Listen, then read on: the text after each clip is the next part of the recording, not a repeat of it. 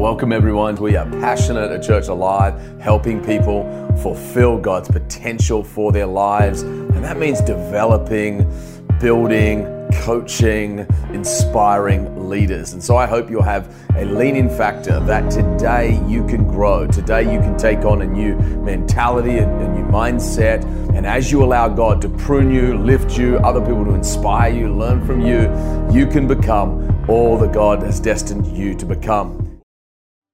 Well, welcome everyone. Welcome to our Church Alive service, a kickoff of a brand new series we're calling Essential Agents of Reconciliation. And I want to read a passage of scripture to you at first, kind of let it be the backdrop of this series, 2 Corinthians 5. It's a bit of a unique time. I get the honor of being with my lovely bride. We have a special guest on, but let me read this scripture to you, and then we're going to get into it. It's going to be impacting. It's going to be a lot of fun, but I think it's really going to speak to the current situation in quite a unique way. 2 Corinthians 5 verse 14 says this: "For Christ's love compels us, because we are convinced that one died for all, and therefore all died. And he died for all, that those who live should no longer live for themselves, but for him who died for them and was raised again."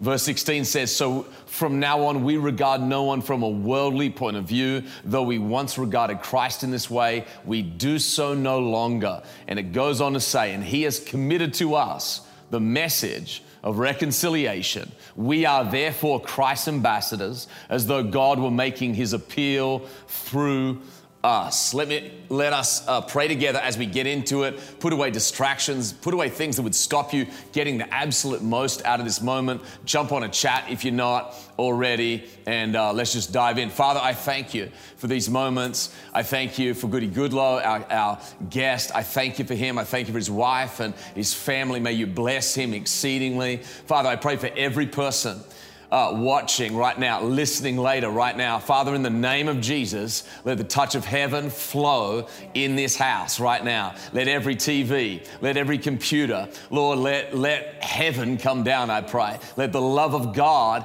pierce every mind and every heart. Lord, let there be a drawing, let there be a healing, let there be an understanding, I pray. Let there be, Lord, wisdom walking together with us through this life. Jesus, we give you the glory, we give you the praise in the name of your Son. Amen and amen. Amen. Hey, Church Alive, we are honored today to have a really special guest with us. We've got to know each other, Goody Goodlow, over the last little while and a little bit more recently. Man, we're honored, absolutely honored you're here. And he is, just to kind of give you that intro, church, he is from Compton, California.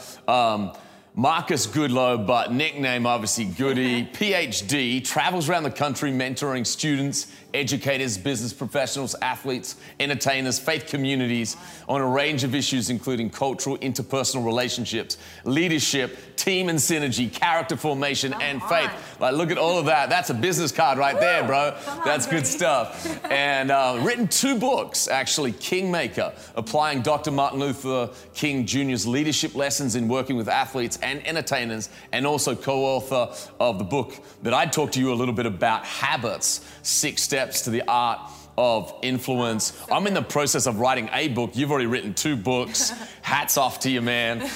We're honored you're here. Yes. And my thought is you need leadership in good times, but you really need leadership in troubled times, and we're in a very interesting stage of America. But man, we're honored you're here. Tell us a tiny bit about yourself. This is the first time Church Alive is meeting you. Well, I'm honored to be with you and Pastor Marion. Thank you so much, Pastor Anthony. It's really a great honor, and heard so much about your church through you. Our conversations, we've had to meet up at Wave Conference, and of course our collective meetings over the last few years. And I bring you greetings from the South Bay, also known as the 90277, the 90278. And we're just so honored to be with you today. My wife, Lucy, wish she could be here. She's actually out on a walk, mentoring women and impacting and influencing them. We have 2 amazing teens. We have, or I call them young adults. We have a Hannah and we have a Josh. And so we got the Old Testament covered. And my Hannah is 18, and my Josh is 16. My Hannah's graduating, and I know we were just visiting earlier with you and Pastor Miriam about where your kids are in their stages of life, and we're a little bit ahead of you in that respect. 22 years married, and originally, as you said, from South Central LA, a place called Compton. Not sure how many of your Church Alive folks have heard of that city. But listen, everything you've heard about Compton, by the way, in the news and in the media, on television and all the videos, most of it is actually true. That's right. There is a T-shirt called Straight Outta Compton, isn't there? That's right. Straight Outta Compton. Yeah, that's the famous one. Yeah, and so I told people I didn't have to buy the T-shirt because I lived it. That's great. Yeah, fair enough. Cool. Awesome. Yeah. Well, obviously, Goody, we are having this conversation because we know our world is in trouble. And I don't think it's ever really been out of trouble. I don't think, there's different times where things shout louder, but I think we all know that racism has been an issue, an underlying issue, and at times much what's the word I want to use? Just an amplified issue. And right now we're in that season where our beautiful nation, but our grieving nation is seeking for answers. And I do believe there's a shift happening. I do believe that churches like never before are hearing the cries for that change. And so while we can never, ever doubt that there is racism as part of our experience, as part of our world. We'd love to hear from you a little bit of what your experiences have been and what you've gone through that many of us as white people perhaps have never had to go through. And just so that other people perhaps who might not understand and may not see this truth, help us see it, right? Help us understand it. And I think that's what I'm loving. Right now, so many people are opening up these conversations so that we can be a bridge and so that we can hear and listen and understand a little bit. Not that I ever think we could ever understand, but I feel desperate to understand. And so tell us a little bit about those experiences and what it's been for you, a Christian, African-American, educated man who still perhaps experiences this, even in recent times. No, I appreciate the question. Thank you, Pastor Miriam. I think on so many levels, as I just returned from Minneapolis, Minnesota, and we can talk a little bit more about that. But, so many emotions as a result of that trip, and even prior to that, growing up where I grew up in South Central LA, but being afforded to live in various places over the course of my lifetime as a result of education and sports and those type of things. I've lived in Dallas and New Mexico. I lived in San Francisco. I've lived in Kansas City, Kansas. And so I've had a number of different experiences within the church and just in everyday life where people assumed the worst in me, not because of something I did or something I said, but because of how I appeared.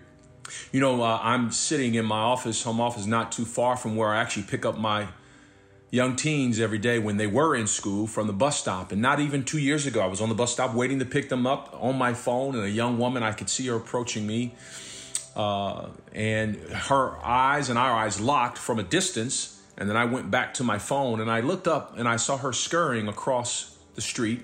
Didn't think anything of it until she passed me and then continued on the same side of the street that I was standing on, but in back of me. My immediate thought was that this woman avoided me. And, maybe one even more specific, not too long after that, same bus stop, and again on my phone, and a woman approached me, and she came up to me. She was walking her dog, and she says, "Hello." And we greeted each other, and she says, "How are you today?" And I really thought she was being friendly. And she says, do you live around here? No, she asked, "Can I help you?" And which was kind of a strange question to ask somebody, but I said, "No, I'm good." She says, do you live around here? And I'm still not getting it. And then at some point it clicked. And I think she must have sensed my sort of disdain for her inquiries. And she says, "Oh, no, I'm just asking because, there've been a lot of people around here that, we're just trying to look out for our neighborhood. I own the house that I'm sitting in. I can see the water outside of my window, and we've lived here for 10 years.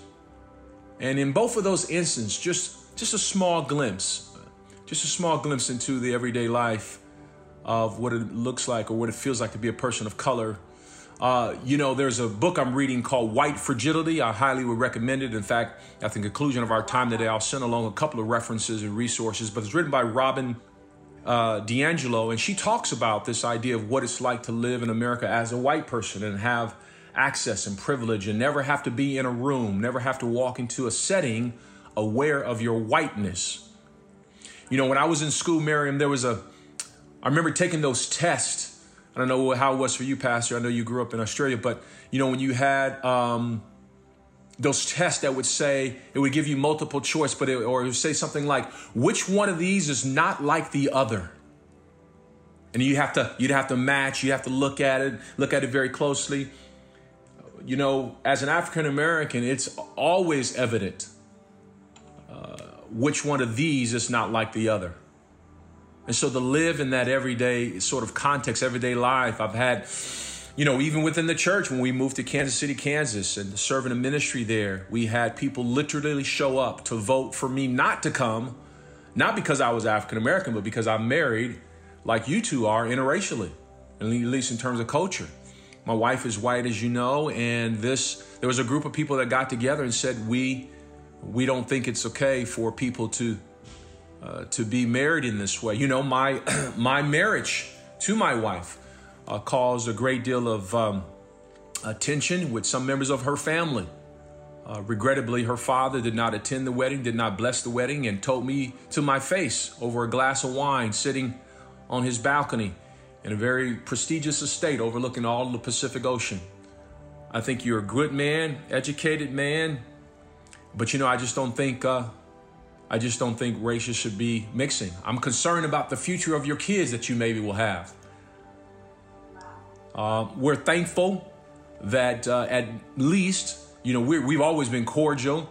He acknowledges our kids, and they even call him grandpa, but those are some very specific instances for which I have experienced. And there are people in the context in which you and I both we minister, and that we see in our everyday lives that have experienced far more greater than us, things than us, in terms of just a sort of searing impact of which racism and prejudice. And let me be clear, racism is not an act. Racism is more than an instance. It's far more than that. It's systems, it's policies, it's procedures, it's a context. And so you can have somebody do something that is racist towards you and an offense, or somebody who comes with a prejudice. We all have that, by the way, but it's when a person's perception or belief or understanding of you then is taken to another level, in that in some way you are disenfranchised, you are in some way treated differently. And that is seen oftentimes in systems, in procedures, and policies. One of the things we talked about even yesterday with our chief of police here in Redondo Beach, as you know, I'm a chaplain for our police department. I work with police departments across the country on issues of leadership, including culture and diversity. One of the things our chief was saying was, Goody, in part, aside from the horrific way in which Mr. George Floyd met his death on the pavement streets of Minneapolis, Minnesota, for all the world to see by a man who was charged to serve and protect him. What was even more horrifying, only second to that, was the idea that his colleagues stood by and watched. And he said, you can't get that without a culture, without a system, without an environment, without a ethos. Because here it is.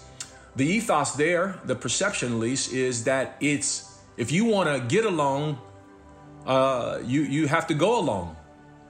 And so you don't want to do anything to appear to be, coming in conflict with that system, with that environment. Businesses know this. You know this, Pastor Anthony, in your background, and something I know you meet with business leaders. You hear the terms all the time.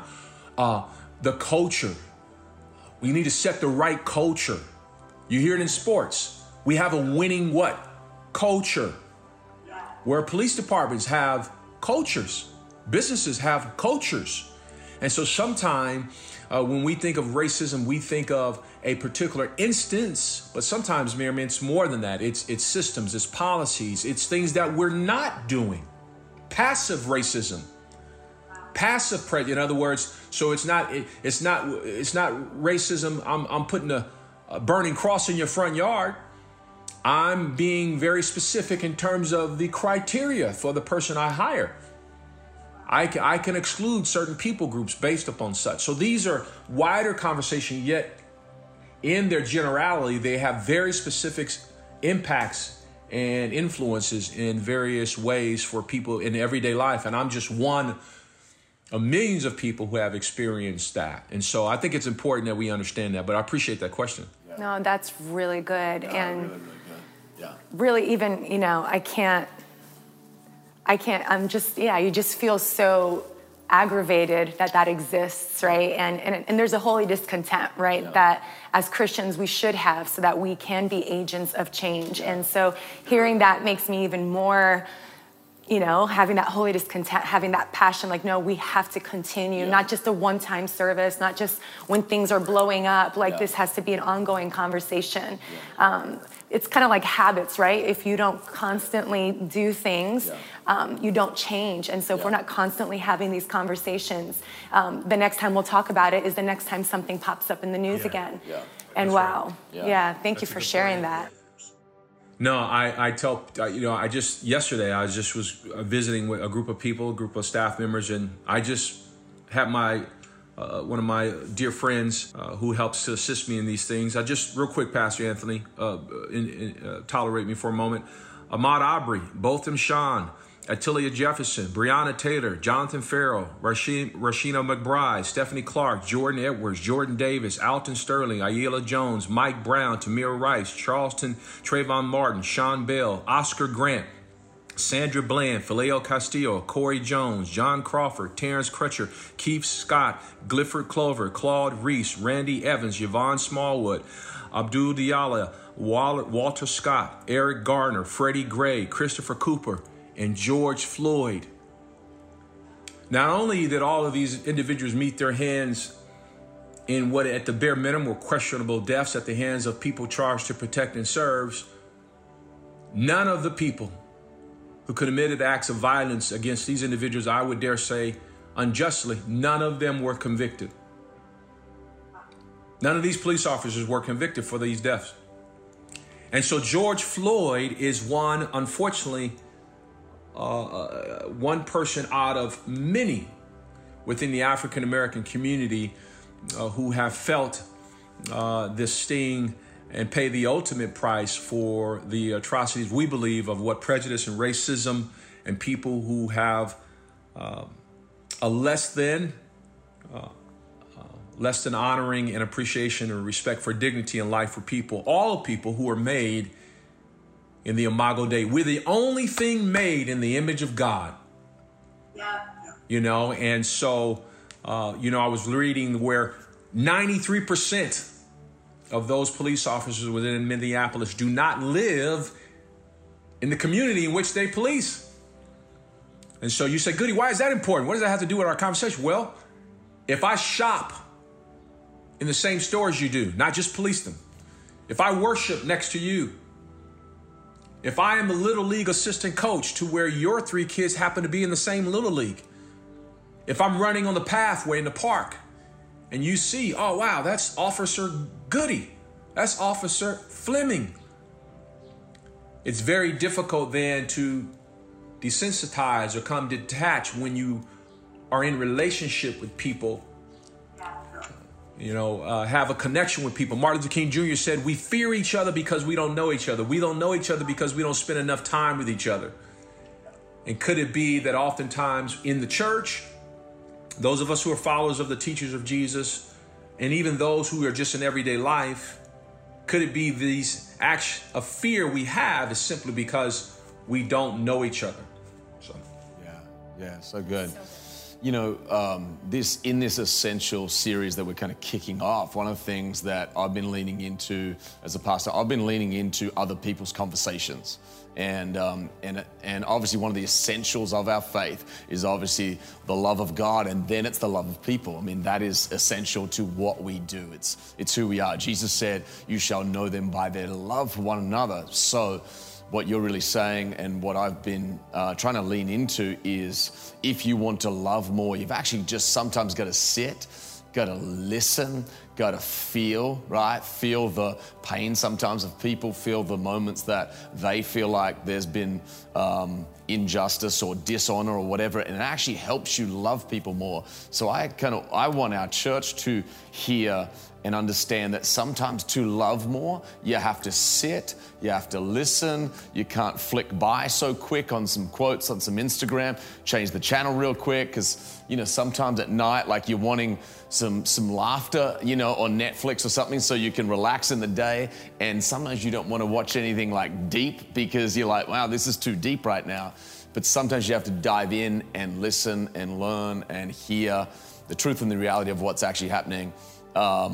You actually flew out to Minneapolis, obviously just recently, and how are you as a Christian and a black man and someone who's been involved in this and study of Martin Luther King, how are you processing that, going out there and doing what you do? I mean, this is only a short amount of time since.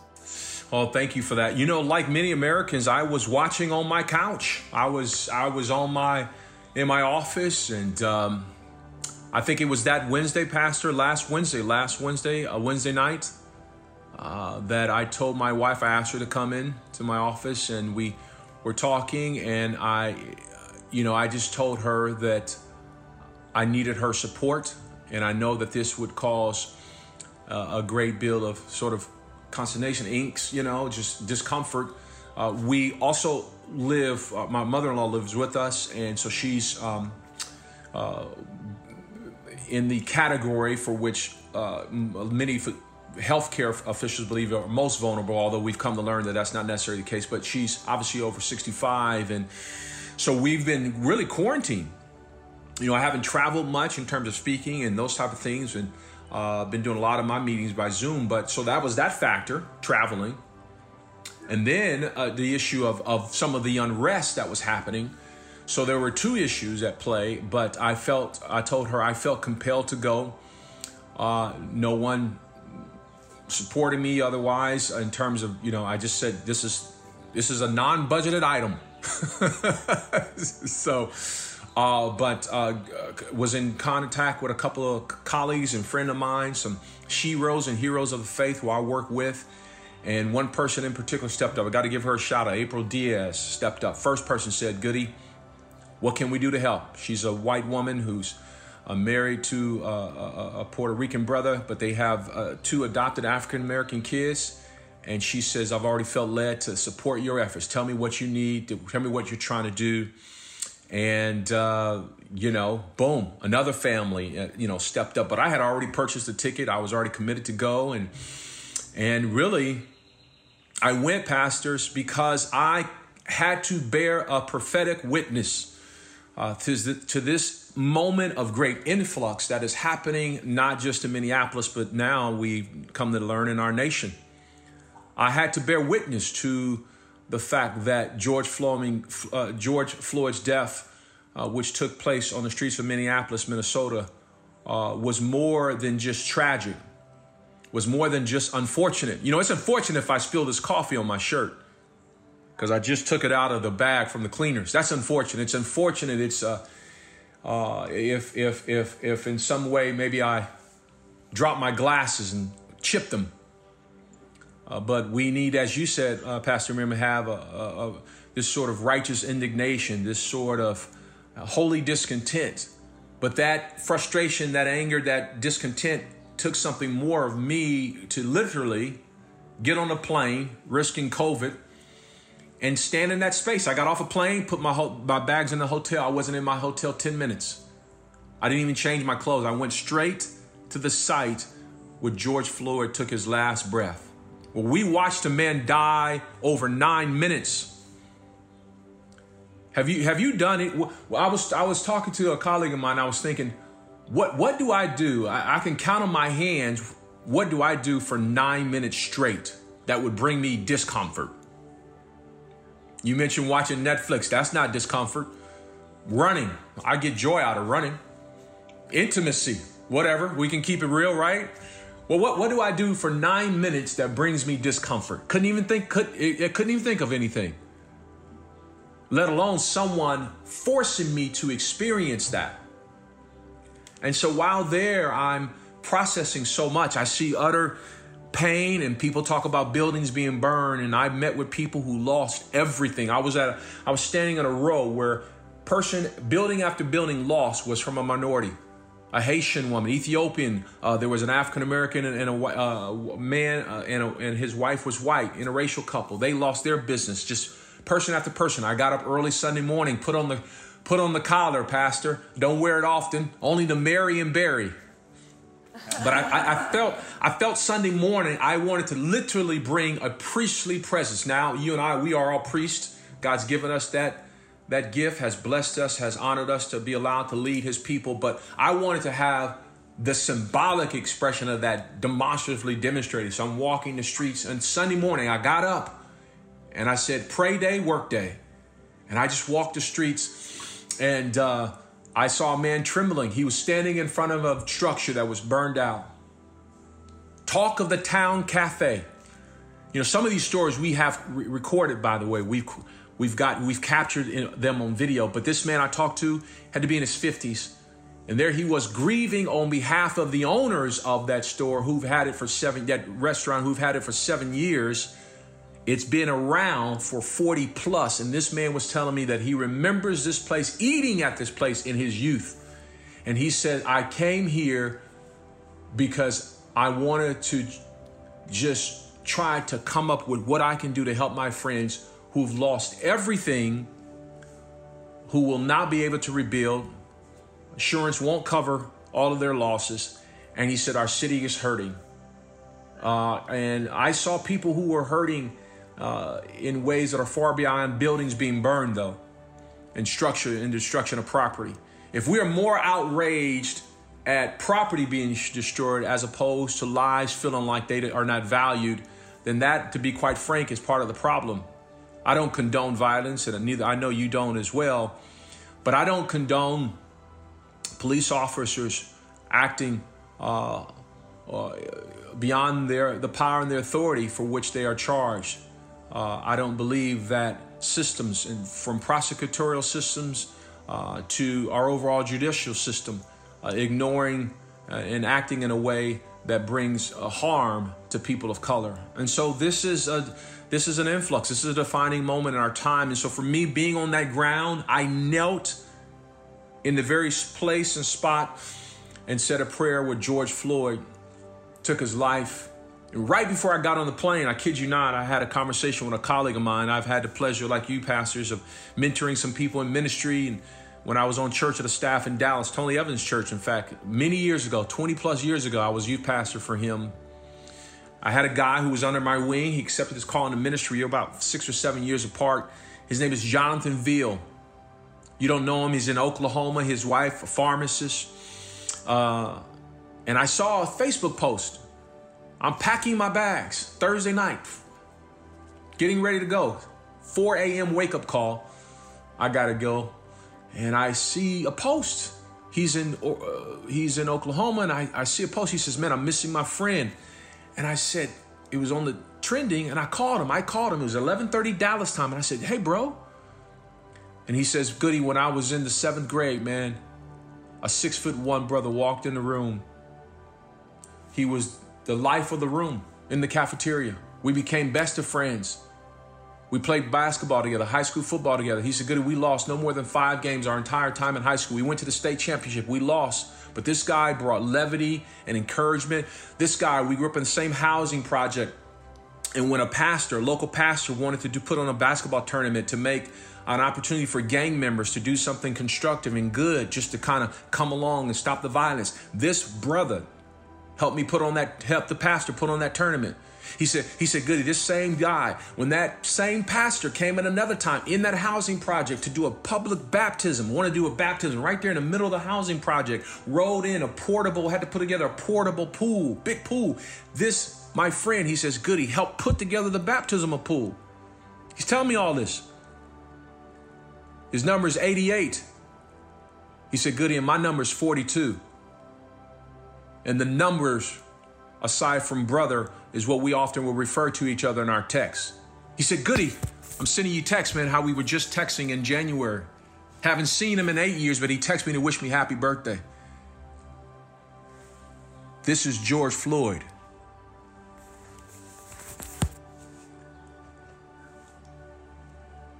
I'm one person away, one person removed. There's 320 million people in the United States of America, and I'm one person removed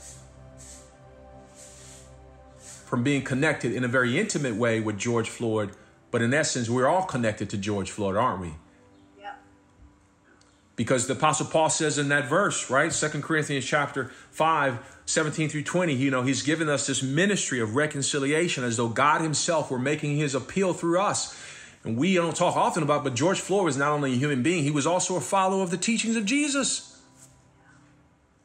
He is a co-laborer, as Paul says.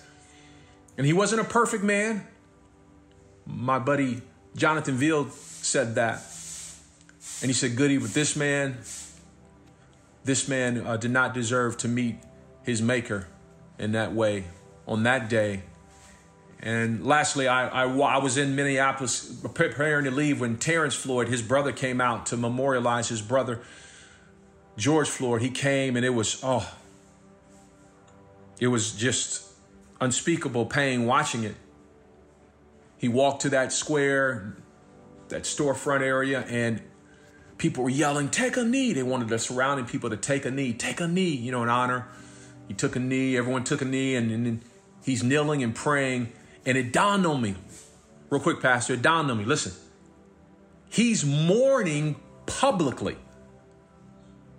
Not many of us have to do that, okay? So, but we lose a cousin or a friend. Pastor Anthony, I know you lost your father.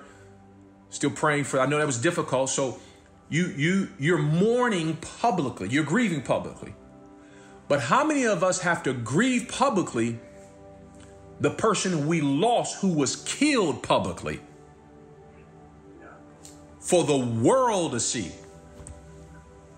And I thought in that moment, that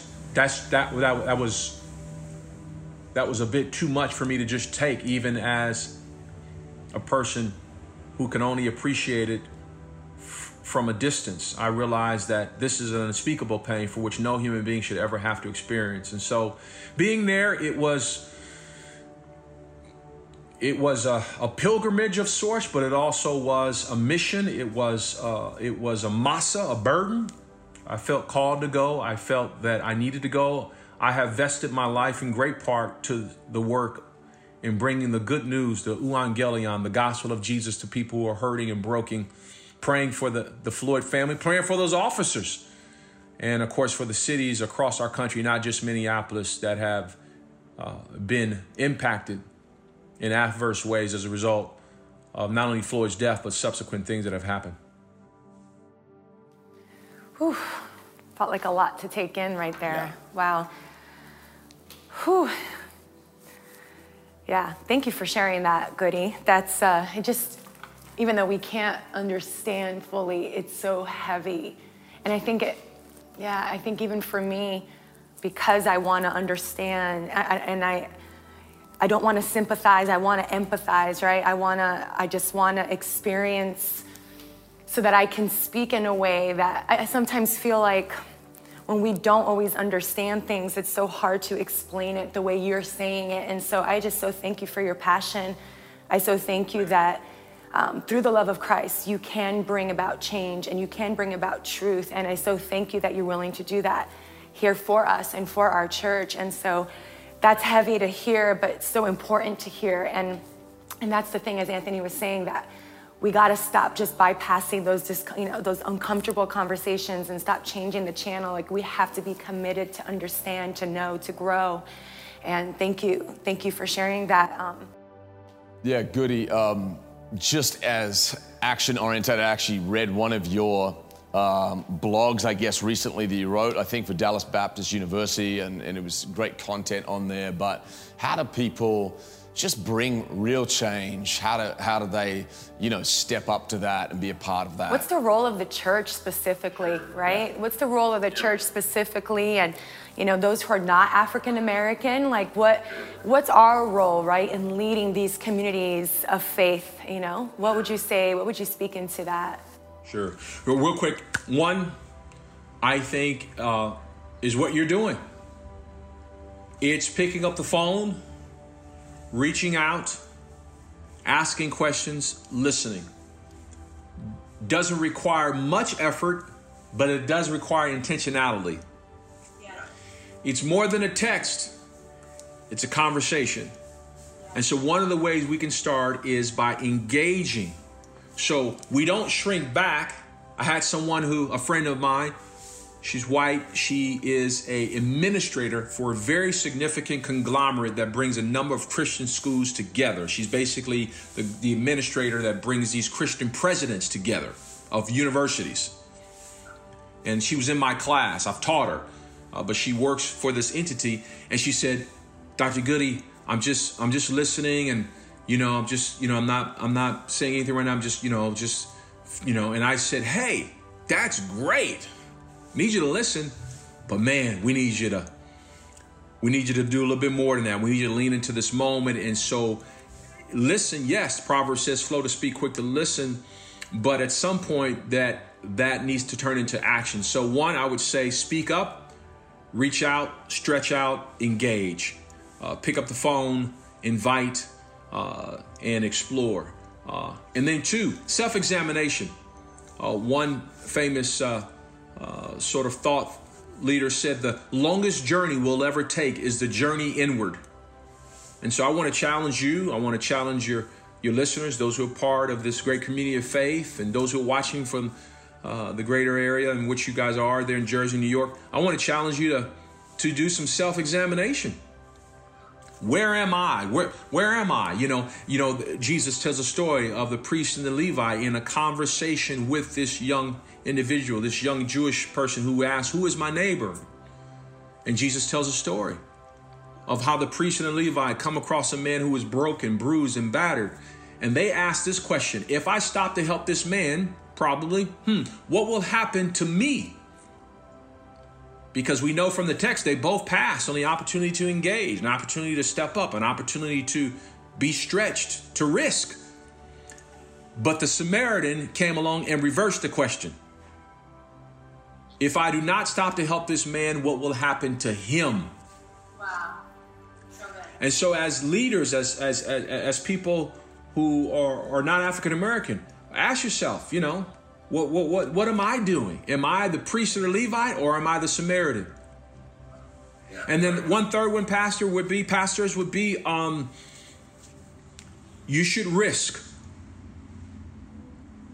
I often say the bigness of this moment is not bigger than our God. Yeah. And because we are King's kids, we stand in that bigness. This is a big moment in Christendom, and we dare not shrink back. And so I'm challenging Church Live. I'm challenging Pastors Fleming. I'm challenging you to risk. Risk in your hiring. Risk in your budget discretions. Risk in your leadership team. I'm challenging business leaders. Where are your resources going? Who's on your executive team? Who's helping make decisions at the highest of levels? That matters because we all have blind spots. We all have areas in our lives where we lack sensitivity, we lack understanding. And it's not because we're bad people. It's just because we don't have that experience. And so if I don't have people from specific expressions and backgrounds of life, I'm at a deficit.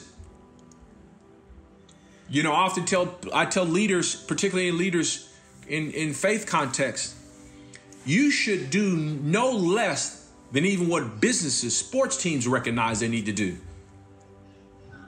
I had a pastor tell me yesterday, Pastor Eric Bryan from Gateway South Austin. I did a big deal with all their people yesterday, all over the Metroplex and throughout the country for that matter. He says, Goody, I have the Rooney Rule. in hiring. I was like, that's great. Rooney Rule is named after Art Rooney, he's now deceased, but Pittsburgh Steelers. And basically this rule is established by the NFL, which basically says you can't hire a head coach as an owner if you are not reviewing, as part of the candidacy, people of color. And so the next person you hire, the next person you promote, the next sermon series you do, the next person you have to speak, the next person you have to lead, from your stage and worship to the design of your website, does it express not just diversity, but the experiences of people, not just whose stories have been great in America? The old adage is, so at what period of time did we go back as African Americans in America where our time was great? Go ahead, I'll wait. Was it in slavery? Was it in Jim Crow? Was it in separate and unequal? Was it during the riots of LA, the riots of 67, the riots of 2020? And so that's not been our experience, where one of sort of this romantic era and period in time. So that has not been the experience of a lot of African Americans. And so I think doing those things specifically, listen, risk, do self-inventory, are all practical things you can do, not tomorrow, but today. Like, go today, do that. Yeah. Those are some practical steps we can take, you can take, to help move. And I think the church doesn't have a role to play. The church has the role to play. Yeah, that's good. Front and center. Yeah. That's really good. Oh, thank you, Goody. Goody, yeah. Thanks so much for your time. That was really awesome. Yeah, it really was. Yeah. Thank you so much just for taking your time and just speaking to us and helping us get a greater grasp of reality. Yeah, thank you. And say hi to Lucy for us. I will do that. Yes, and you guys stay safe from COVID. Yeah, totally. I think it's getting safer out there. But I got I live with these right here. There you go, sanitizers. We're going to start baptizing people in sanitizers soon, there I think. You go. Thanks again, Goody. Hey, you have a great day. We love you. Praying Bless for you guys and just believing better days are ahead for all of us. In Jesus' name. God bless Onward, you. Church Alive, onward. Yeah. Yes, God bless you. See you soon. Thanks so Bye-bye. much. Well, I hope you enjoyed that conversation we had with our good friend Goody. I know this conversation was a heavy one for all of us to hear, but an important message for all of us to understand. And so, as you know, the title of this series is Essential, but are you an agent of reconciliation? We know that Jesus is the greatest agent of reconciliation, and that is the mandate on our life, to be a bridge, right? To be the love, right, that we receive from Christ to others. And so one of the things that Goody said at the very end there, he said how we can, as a church, how we can, as sons and daughters, be the change, right? What is our role, right? What is the role of the body of Christ? He said a few different things, right? And the last two things he said was to examine yourself and also take risks. And I thought that was so brilliant. And a couple of questions I want to ask all of us, and questions I've had to ask myself in these last few days, in these last few weeks. And that was like, God, have I missed something? Have I missed something in my own thinking? Have I missed something that perhaps I never even realized was an issue in my own heart? Examine yourself. I had to examine myself. I had to say, God, would you search my heart? And maybe that's a prayer, and that's something that you can say in this very moment. God, would you search my heart? Is there anything in my heart that would make me not be this bridge, that would make me not be this agent of reconciliation? And as you allow the Holy Spirit to shed light on your heart, to shed light on that truth. And this is not an accusation. I'm not trying to say that any of us are those things, but I've always found that when I go to the Holy Spirit and I say, where can I love more? He always points me how I can love better, how I can be more like Christ. And so those are one of the questions that you can ask the Holy Spirit in this moment. How can I love like you love? How can I see people through the lens of what you see them? Have I missed something? Is there something inside of me that needs to shift today so that as I love people, I become more like you? Another question is, have I thought a certain way and have I actually decided to change that thought? Maybe today, instead of just thinking about it, today you can put that into action. What can I do? What is my role? What is my part to play? That's a risky thing and uncomfortable at times. But that's what I love about the Christian journey. It's not just a free ride and it's going to be great. No, we go through the wildernesses sometimes. We go through different experiences sometimes that are not easy, that can be uncomfortable. But what I love about the Word of God, it says that He creates pathways in the wilderness to refresh us. And so that's my encouragement to all of us after we just heard this conversation. I pray that you would take a moment right now, wherever you are, and say, God, would you search me? Would you help me examine my heart? Would you bring to the surface the very things that perhaps are hidden in me that I didn't know were an issue, and help me deal with it? I repent from it. I want to be a change agent. I want to be an agent of reconciliation. You know, Jesus Christ, He is the ultimate agent of reconciliation, and we've said that quite a few times in this conversation, and He wants to reconcile every heart back to the heart of God. And if you don't know Christ right now, if you have not received the full forgiveness of sin, if you have not entered into this amazing relationship with Christ, I want to invite you right now, wherever you may be, sitting in your living room, in your car, whatever and wherever you are in life, Jesus invites you into a relationship with Him for transformation. He wants to transform you from the inside out. And our response to that is just basically, yes, Father, I want to be in relationship with you. Would you forgive my sins? So right now, if you would take a moment with me, you can bow your head, close your eyes, or you can just watch me as we pray together. If you want to invite Christ into your heart, this is a prayer, a simple prayer, but a profound one that can get you on that journey of following Jesus. So you can repeat after me. Father, I thank you that you sent your Son, Jesus, as the agent of reconciliation to all mankind. Today I recognize my need of a Savior. Forgive my sins. Today I trust in you. Today I place my hope in you. In Jesus' name I pray. Amen. Well, God bless you guys. We'll see you back next week. Have a wonderful week.